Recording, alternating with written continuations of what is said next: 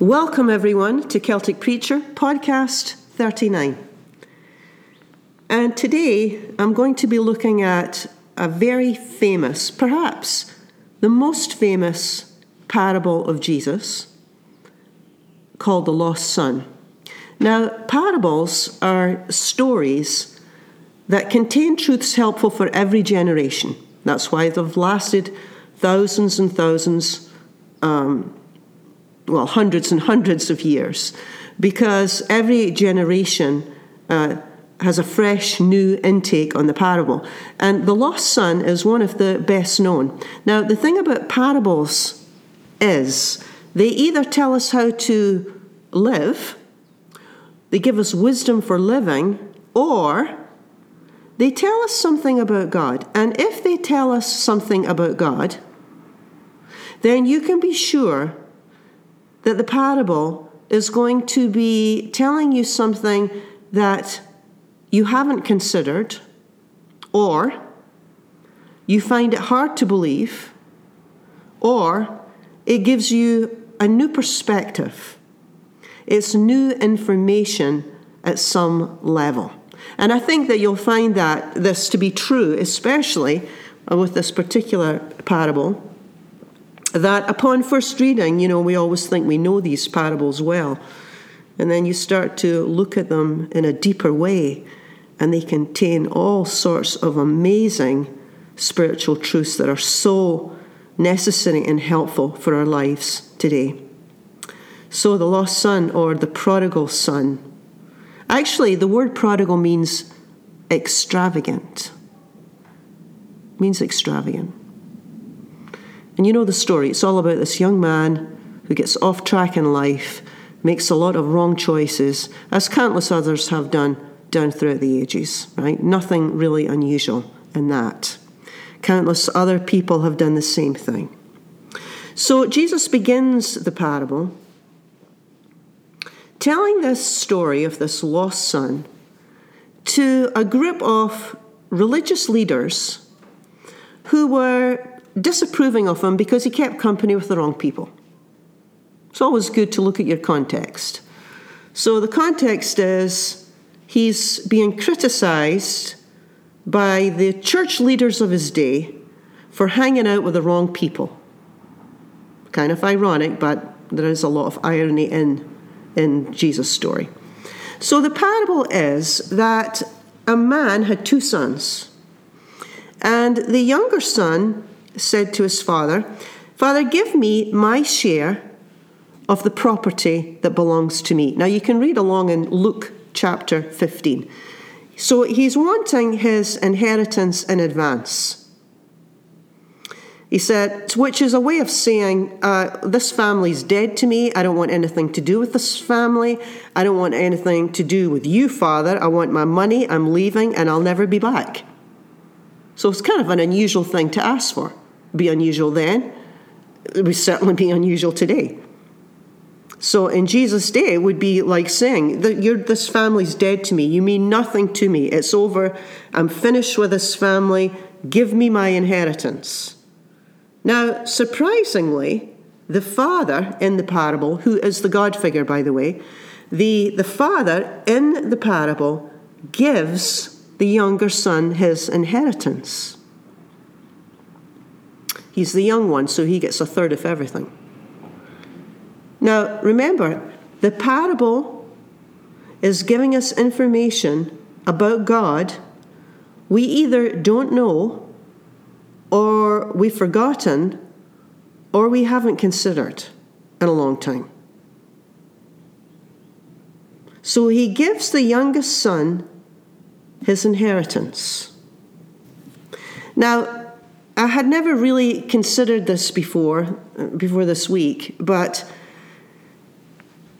I think it would be worthwhile just thinking about that. What does it mean that the father is willing to give the son his inheritance and then give him complete freedom to do whatever he wants with his inheritance? If he wants to squander it, he squanders it. If he wants to use it wisely, he can use it wisely. I was thinking this week, it's almost like our lives in a way, isn't it? I mean, we're all given this gift of life, and then we have tremendous freedom and choice how to live and what to do with it. It's like God says, yeah, here's your inheritance. You can do whatever you want. If you want to waste it, you can waste it. If you want to spend your life wisely, you can spend it wisely.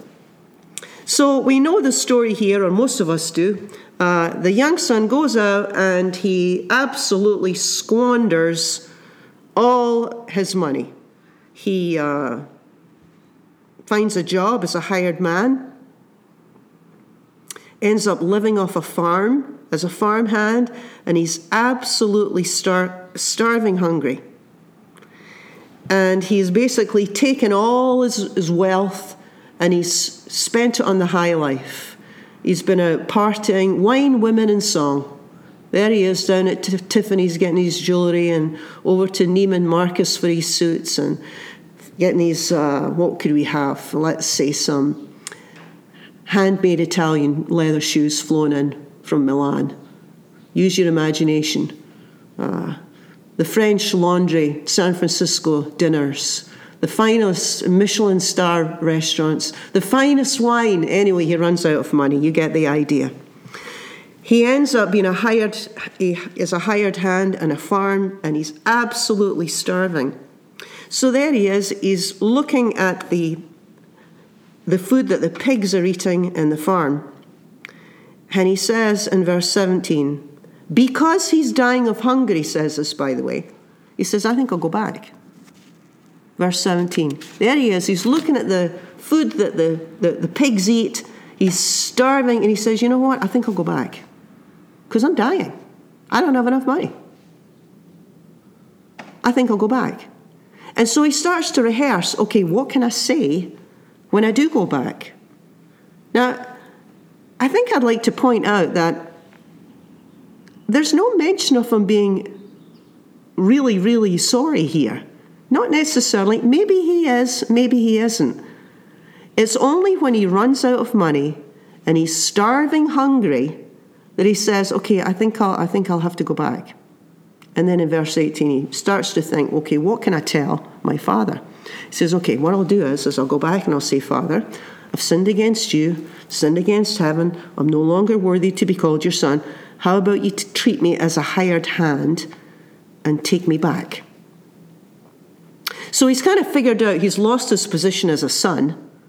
He's figured that out. I mean, after he's squandered a third of the family fortune, well, he knows he's not going to be acceptable at that level. So he's thinking, well, maybe I can work and almost like pay back a little. You know, maybe I can pay it back. So that's the plan. I'll go back and I'll be a hired hand. Is he sorry? Maybe. We don't know. Is he broken-hearted he did such a thing? Maybe. What we do know is that he's cashless, he's starving, and he's thinking up a plan so that he can go back, because life is not working for him. So the parable goes on. Remember, this is going to tell us something about God that we don't know. He sets off on his journey to go back home, and the parable tells us in verse 20 that while he's still far off, his father saw him coming and is filled with compassion and goes running toward him. So use your imagination for this. Let's put ourselves in the Midwest somewhere. Let's take Minnesota. Nice flat lands, the prairie. And you know how you have these farmhouses with the big porches, and then you can see for miles, and you have the big long driveway. There's the father standing on the porch, and he sees the son miles away, and the father starts to run down that driveway toward his son. And he runs toward him, and before the son can say anything, he puts his arms around him and he kisses him, and before the son can utter a word, before he can give his rehearsed speech, Father, I've sinned against you, I'm not worthy to be called your son. The father ignores all of this and says to his servant, quick, get the best robe. Get the best robe. My son's come back. Get me the best robe. It's a symbol of status. You're obviously not a hired hand if you have the best robe. He says, put a ring on his finger. Put a ring on his finger. Now that in the ancient times, of course, the ring is a sign of authority. If you had the ring, you had the authority to make decisions on the land. You were in the leadership position with the father. Again, the ring, authority. It means it's like a power of attorney. Sandals on his feet. Get me sandals for his feet, the father says. Again, only the hired hand wouldn't have any sandals. Only the son would have the sandals. And, of course, the fatted calf. The fatted calf has to be killed. It's time for a celebration. The father says, for this son of mine was dead, and he's alive again. The son of mine was dead, and he was alive again. Now, we looked at that's verse 24. We won't go into all of that because we looked at that last week, but this is a big theme in Jesus' teaching, that you can be living but not really alive. That you can be doing life but be dead. So, the barbecue's on, the celebration starts, the party begins, the music's playing, and the elder brother comes home after working all day in the fields. And he says, what's going on? To one of the servants. He says, what's going on? And the servant said, oh, your brother's come back. Who? He says, your brother's come back. Okay, well, what's with the party? What's the big fuss? What's the big fuss? Why are we having the party? Now, this elder brother, he's not annoyed because his brother's back. He's annoyed because his father is making such a big deal of it. It's like, what? After how he's treated us? No, I'm not going into that party. I'm having nothing to do with it. And from his perspective, it's almost like this younger brother is somehow getting rewarded for such foolish, selfish behavior. And so the elder brother stands outside, no doubt arms folded, verse 28. He stands outside seething with resentment, the unfairness of it all. Why, he never ever got anything like this in his whole life. And the father comes out from the party and starts to plead with the elder brother because the father loves them both. And he says, come in, your brother's back. We have to rejoice. He was lost, but now he's home. An elder brother is like, can I just remind you that he squandered a third of everything we own? And how do you know he's truly sorry? Even he said he's not worthy to be called your son, and that's the most accurate thing he's said in a long time. Let him work off what he owes us. Let him pay us back. Nothing's free in this life. And no, I'm not coming into the party. And so he stands outside. His arms are folded. He's got this disapproving look in his face. It's just not fair, he says. It's just not fair. And it's not that his brother's return is offensive. It's the way he's treated by the father that is impossible to understand. What kind of a father would do this? Who'd do this? Look for him every day, hoping he'd return, and see him coming and run down the driveway. And who'd do this? Fling his arms around him and not even listen for an apology? It's just over the top. It's too much. I mean, the elder brother doesn't necessarily approve of his young brother, but he certainly doesn't approve of his father.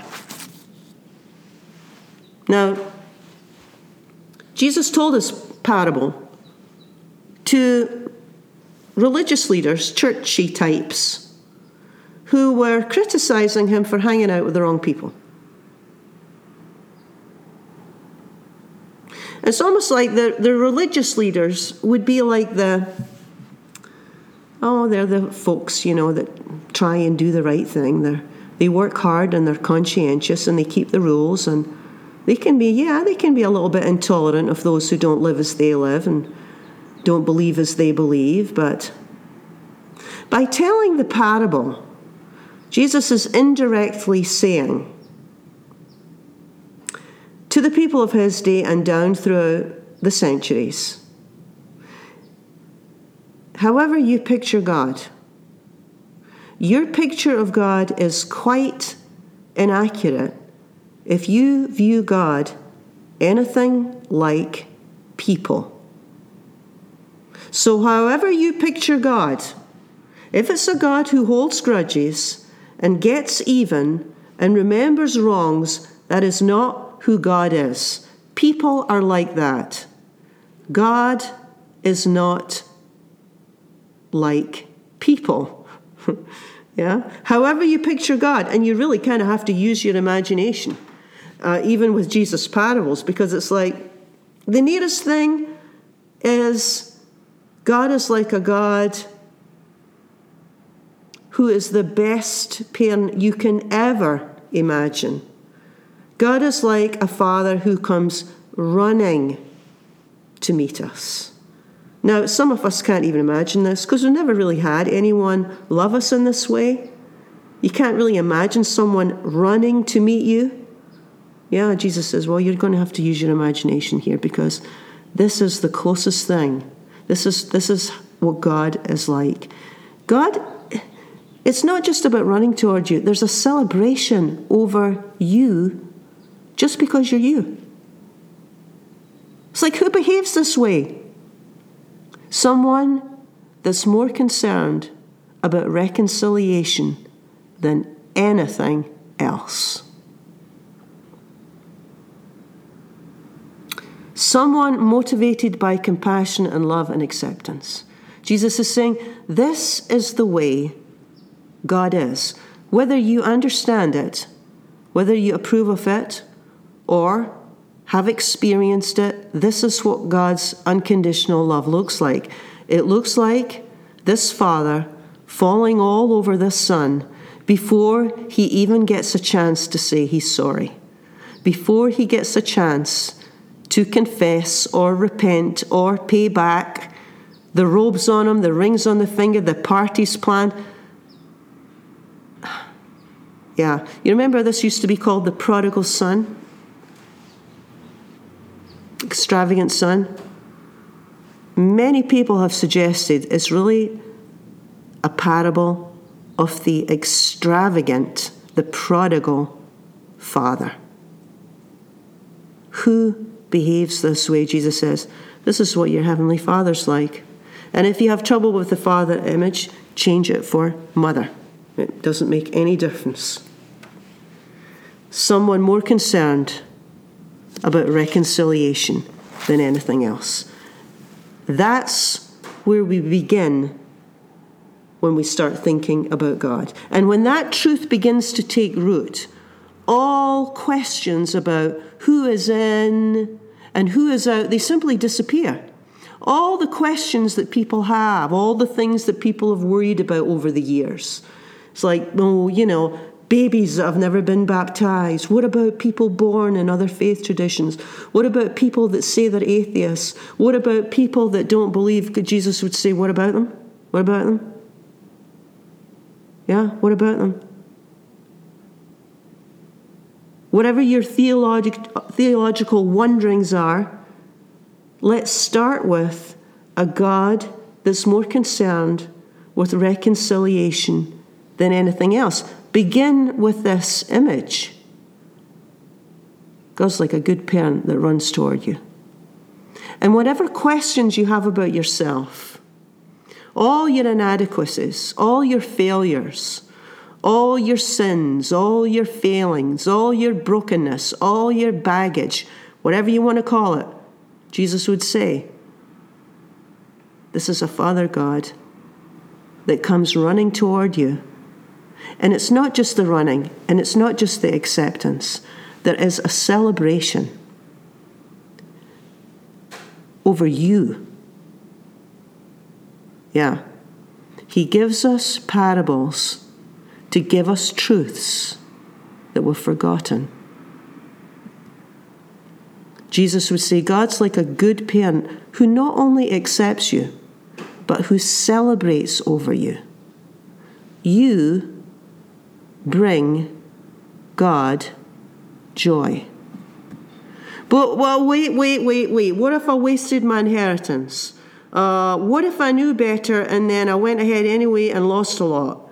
Or what if, the beginning place is always grace. This is what grace looks like. Whether we understand it, whether we approve of it, whether it makes sense to us, Jesus is saying, this is who God is. This is what God is like. God is like the best parent you can ever imagine, running toward you to bring you home, to give you everything that you need. Well, thank you for joining me. You've been listening to Celtic Preacher, and we've been looking at what grace looks like, what our extravagant prodigal God looks like, loving us and celebrating over us every day. Join with me again next week for another episode of Celtic Preacher.